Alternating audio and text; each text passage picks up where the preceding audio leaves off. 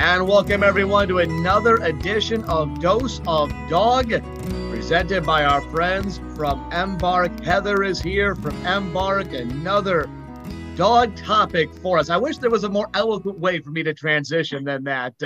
When you say dog, it seems so cold, but they're such friendly, warm animals. They are members of the family.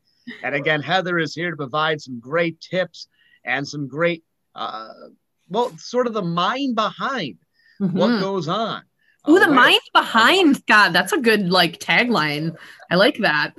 Well, there you go. There's my free gift to you for you doing the next 25, 30 minutes for the community. And yep, Heather with us. And I know today, Heather, you want to talk about behavior basics, which, hey, there's sometimes we're talking about a topic and you've got to explain what the topic is. Sort of right there, behavior basics. It's as basic as the name suggests. Yeah. But there's a lot with it. Yes. I love the mind behind. I might have to steal that from you, Scott, to do something with that little tagline. That's clever. I owe you for that one. Well, tell us a little bit about behavior basics. And when people are thinking about dogs and they're thinking about training and they're thinking about anything, it all boils down to behavior. Yeah. So today we're going to talk a little bit about behavior, just why our dogs do what they do. And my, background in this is coming from what the science tells us about behavior and learning. And I think what you'll find when we talk about this today is it's applicable to any species.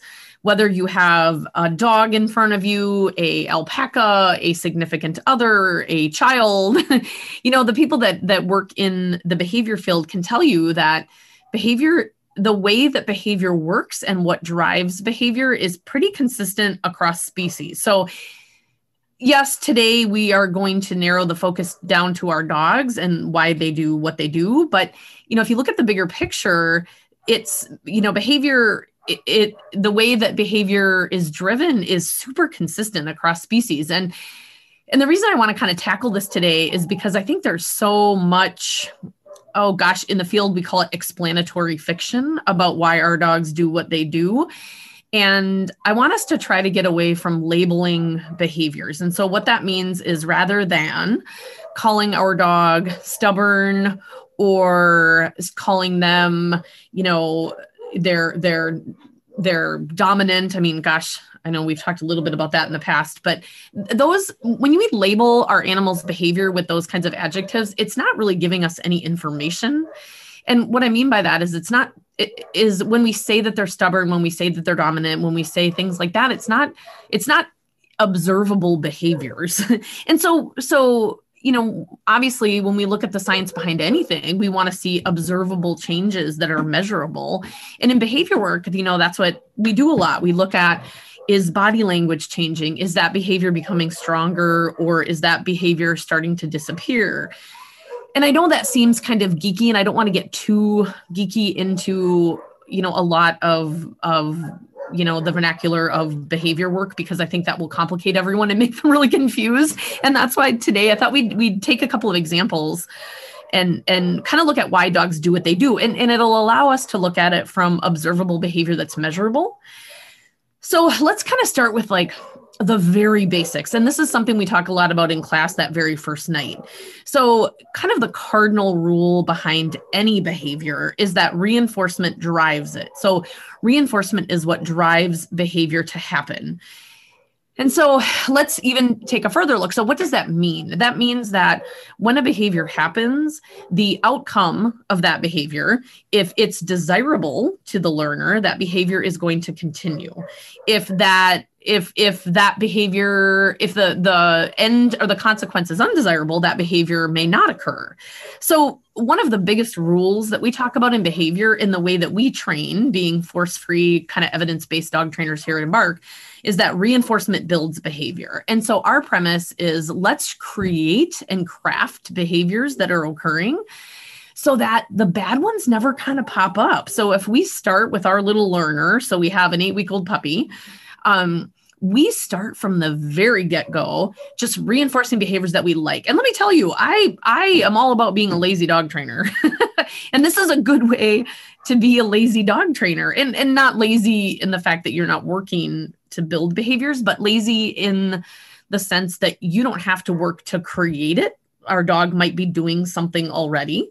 So let me give you an example of what that looks like. So let's say, it's Friday night. We come home from work. This is the example a lot of you have heard in classes. And, it's been a long week. We're making dinner and our dog is laying really fabulously on their dog bed in the kitchen. And we don't acknowledge that behavior. So when our dogs are doing calm, quiet behaviors, we often just don't reinforce that, right? Because we kind of ignore it.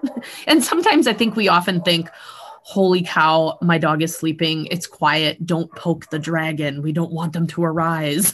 And so we don't often acknowledge the behaviors that we actually want to continue. So let's say your dog is sleeping really fabulously on their dog bed and your family is in the kitchen and you're talking about the day and you're prepping dinner and the dog is laying fabulously on their dog bed, but we don't acknowledge it. So how would that learner understand that that is the behavior we would like them to continue?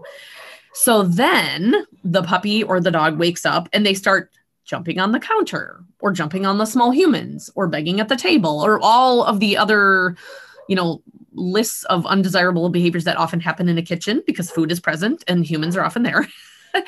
So then what do? Our puppy jumps on the counter or the table or a human. And what do? We start using a lot of vocalizations and going off, no, off, don't, off, no. So if you look at those two contexts, which of those scenarios, which one is the dog essentially getting something out of? They're not getting anything laying on the floor being fabulous. Like we didn't really acknowledge that, but they are getting attention for jumping on the counter and jumping on the humans because we turn into like this flailing primate that's, yelling, no, don't stop. And yes, it's not warm, fuzzy attention, but it's attention. And if attention is desirable to that learner, that behavior is going to continue.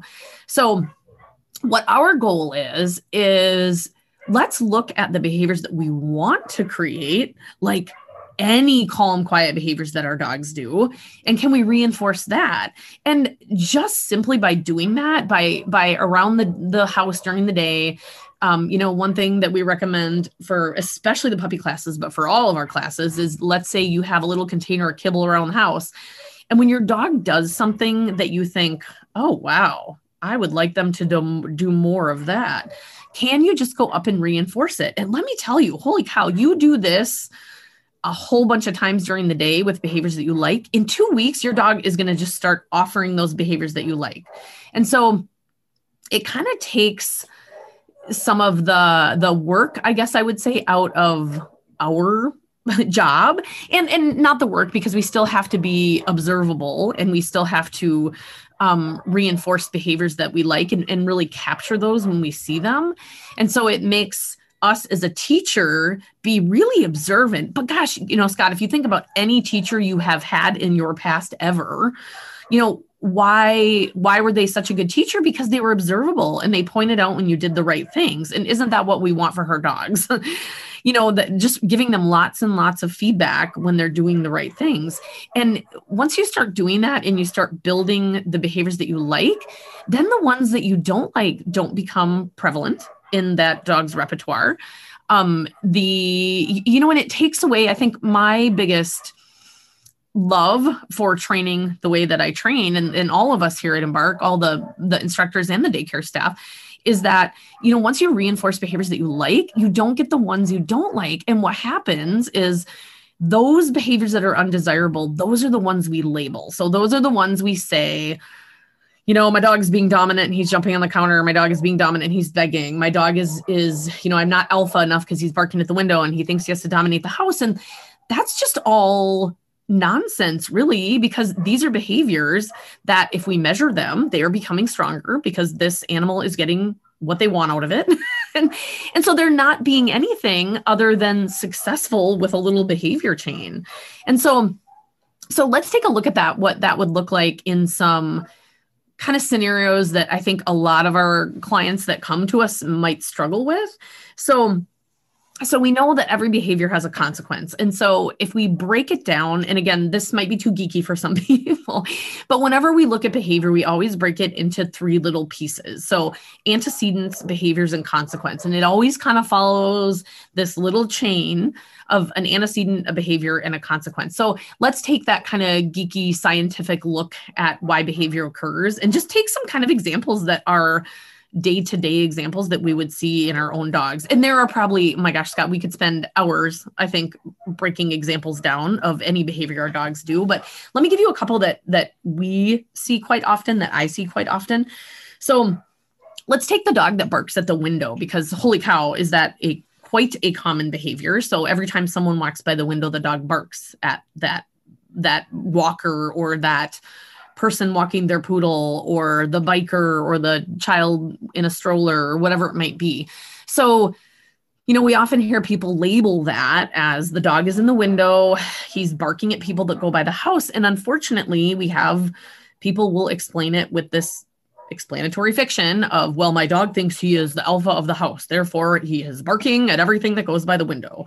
And again, that isn't a observable, measurable behavior. That is something that you made up to explain why this learner is doing something. And I think it's really presumptuous to assume that we know what another creature is thinking, whether that is our spouse, our animal. All we can do is we can look at observable behavior. So let's say that our golden retriever gets up in the window and barks at every dog that passes, every stroller that passes, every, small human on a bike that passes. And so again, people will use labels to explain this, but if we break this down and we just look at it in a very simplistic look, what we see is this. We see that the antecedent is, so this is the environment. So someone is walking past the window with their dog. Your dog gets up in the window and barks at that dog that is passing. And then again, behavior is driven by consequence. So that dog is doing probably a distancing signal, which we can get into that. So they're barking to make the thing go away. And so that dog gets up in the window, it barks at the human walking the poodle that is walking by your house. And then what happens when that dog barks? What happens to the poodle and the human? It goes away, right? So the dog barks and the poodle and the human continue walking past the house. And so in that little scenario, you have, the environment is producing, or what's happening is you have this poodle walking by the house, your dog barks at it, and then barking leads to that poodle to continue to walk by the house. So that dog is not being dominant or alpha or anything. That dog is doing a behavior that is getting him the desired outcome 365 times a year. Every single day at 5 o'clock, the poodle walks by the house, your golden retriever barks at it and it goes away. So that dog is being incredibly successful with that behavior. So there's a little example of how we would look at a behavior chain that maybe is undesirable to the humans in the household, but clearly it's the outcome of this behavior to this golden retriever is desirable because every time they bark at a dog, it continues walking past the house. So we would say, so if this dog came in to see me, and again, this is where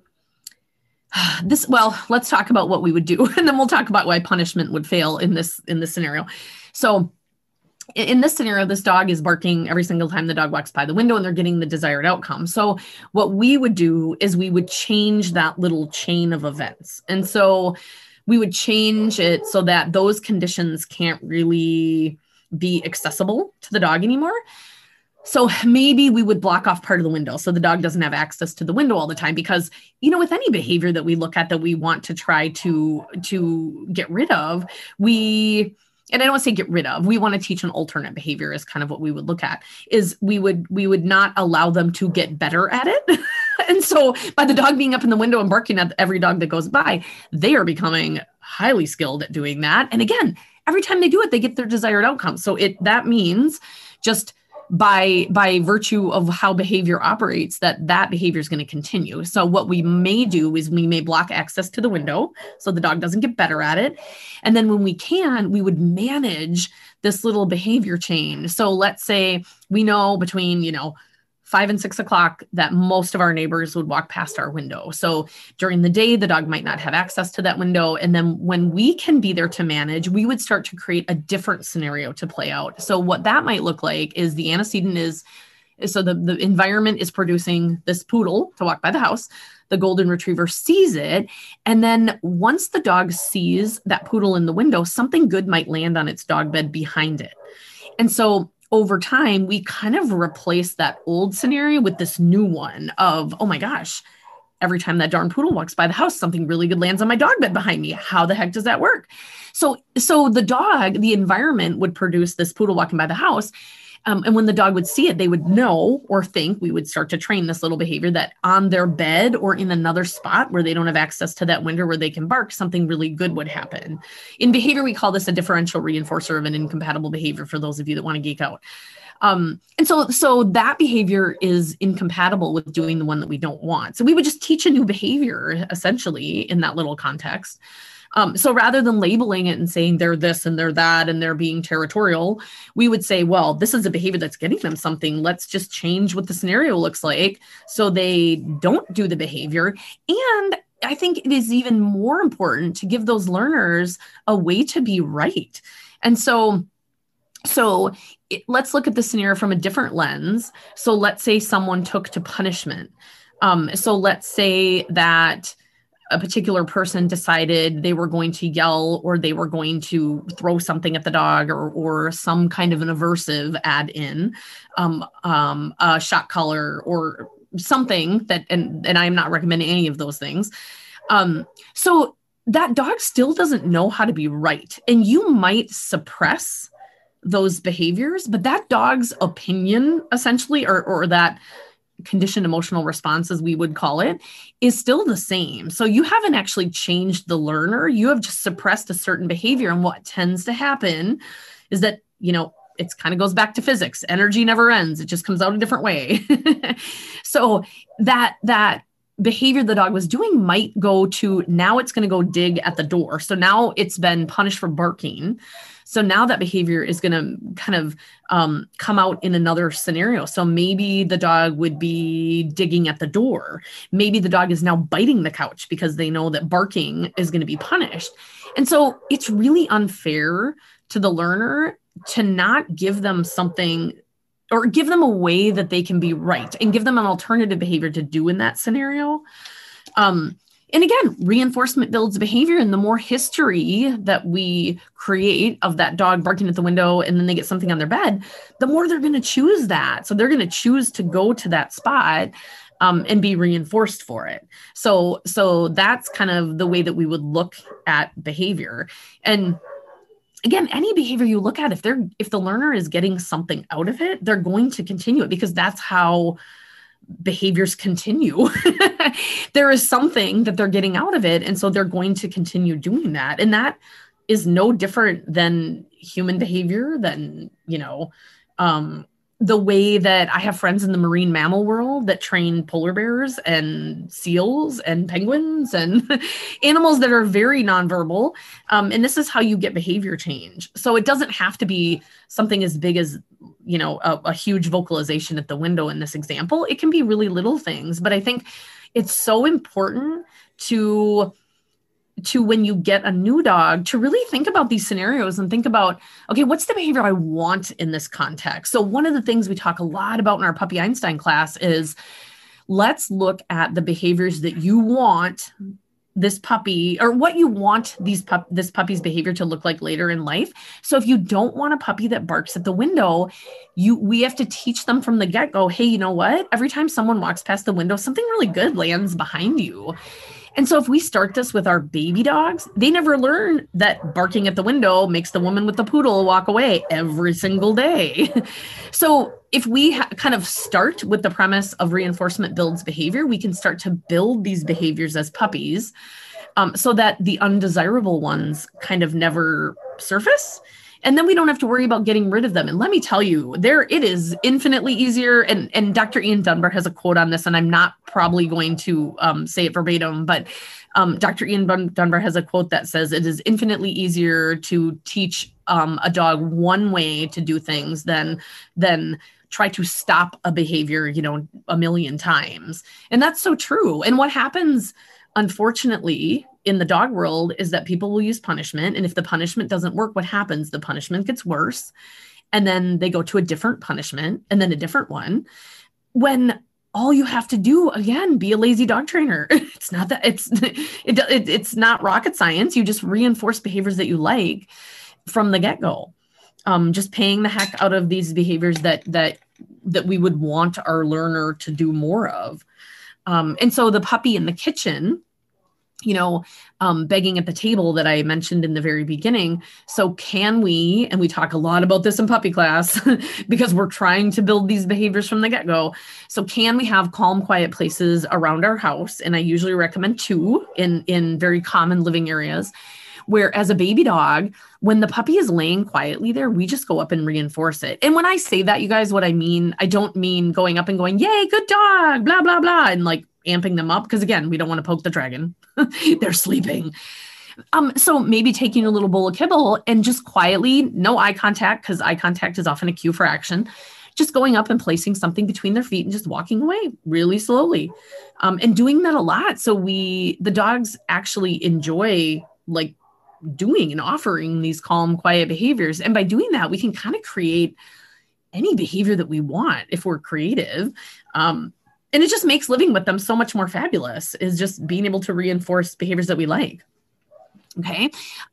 One more example that I just want to hit that is really common. So we talked about barking at the window, and the other one that we can put this into a little behavior chain and kind of do some investigating would be jumping on the counters, because that's another one that we hear quite a lot of. And so jumping on the counters, once your puppies get to be close to teenagerdom, they realize they have legs and they like to launch onto everything. So let's say your dog has gotten something off the counter in the past. Well, then that behavior has been reinforced, and maybe they don't get something every time, but the other times they jump on the counter, they get crazy attention from their human, and attention, again, isn't always warm, fuzzy attention. It could be, no, off, down, off. What are you doing? Off on the counter. Get down, get down. So let's look at an alternative to that. So if you have a puppy, even an older dog, what we can start to do is create, when the human goes in the kitchen, really fabulous things happen on your dog bed. And so with puppies, we start this by, you walk in the kitchen, you toss something on that little dog bed, or a rug by a door, or some really consistent place in the kitchen. And so the context, so the antecedent will be the human walks into the kitchen. And when that happens, something really good lands on your dog bed. So that puppy learns that it has a huge reinforcement history for going to that dog bed. And then counters just aren't that appealing anymore, because they choose to go to the dog bed because that's where their reinforcement history lays. And again, the more we reinforce that, the more we build a behavior of every time my human goes in the kitchen. If I go to this awesome little dog bed, good stuff happens. And obviously with baby dogs, we start with a lot of reinforcement in the beginning. They need a lot of feedback, just as we do when we learn a new skill. So then we start to wean off the food. So then it is, you have been on your dog bed for 10 seconds, you're rewarded, and then 20, and then 30, and then a minute, and then every couple minutes. But just by simply reinforcing that little behavior of going to their dog bed, when you're in the kitchen, it just becomes a thing. And, we don't even have to call it anything. Behaviors always happen under certain conditions. And the condition in which this particular behavior is reinforced is that the human has walked into the kitchen, and that means good stuff lands on my dog bed. And then there really becomes no reason to be on the counter, because really good stuff happens over here. And so if we just start reinforcing that, then that's the behavior we start to get. So again, kind of, I guess looking at this from a bigger picture, when your dogs do something that you think, oh, I don't like that, and you you want to label it with some kind of a label, really think about what are they getting out of it? So what to this learner, what reinforcement are they gleaning out of this little chain? And can we change that so that we get the behavior that we want and an appropriate behavior? Because then the undesirable ones kind of fade away. So I keep that in the back of your head. Reinforcement builds behavior. And gosh, you guys, I would challenge everyone to do, if you had, there's a trainer that I respect so much. Her name's Kathy Sadeo. She's out in the Pacific Northwest, and she has a program called SMART training, see, mark, and reward training.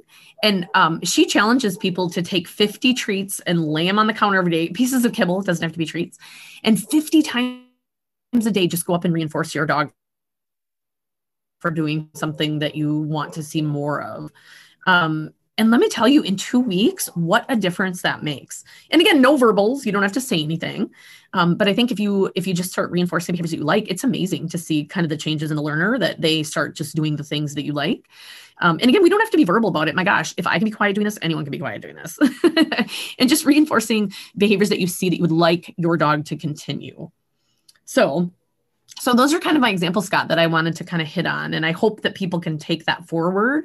I think sometimes maybe to an untrained eye, that sometimes it's difficult sometimes to maybe see what that learner is getting out of it. But if you can really kind of observably watch some of these behaviors, so you can start to put this into this little chain, I think it's fairly easy to change behavior without ever using punishment. You just reinforce behaviors that you like. Well, you covered an awful lot there. And obviously, if people have more questions, you guys are always available over at Embark, aren't you? We are. Our website is embarkdog.com. Our Facebook page, Embark Dog, our Instagram page. We throw a lot of, my goal this year is to put out a lot more kind of behavior fueled information so that people can kind of learn from it. So yeah, all of those spots would be great spots to check us out. Heather, another great edition of Dose of Dog. Thank you very much. Thanks, Scott.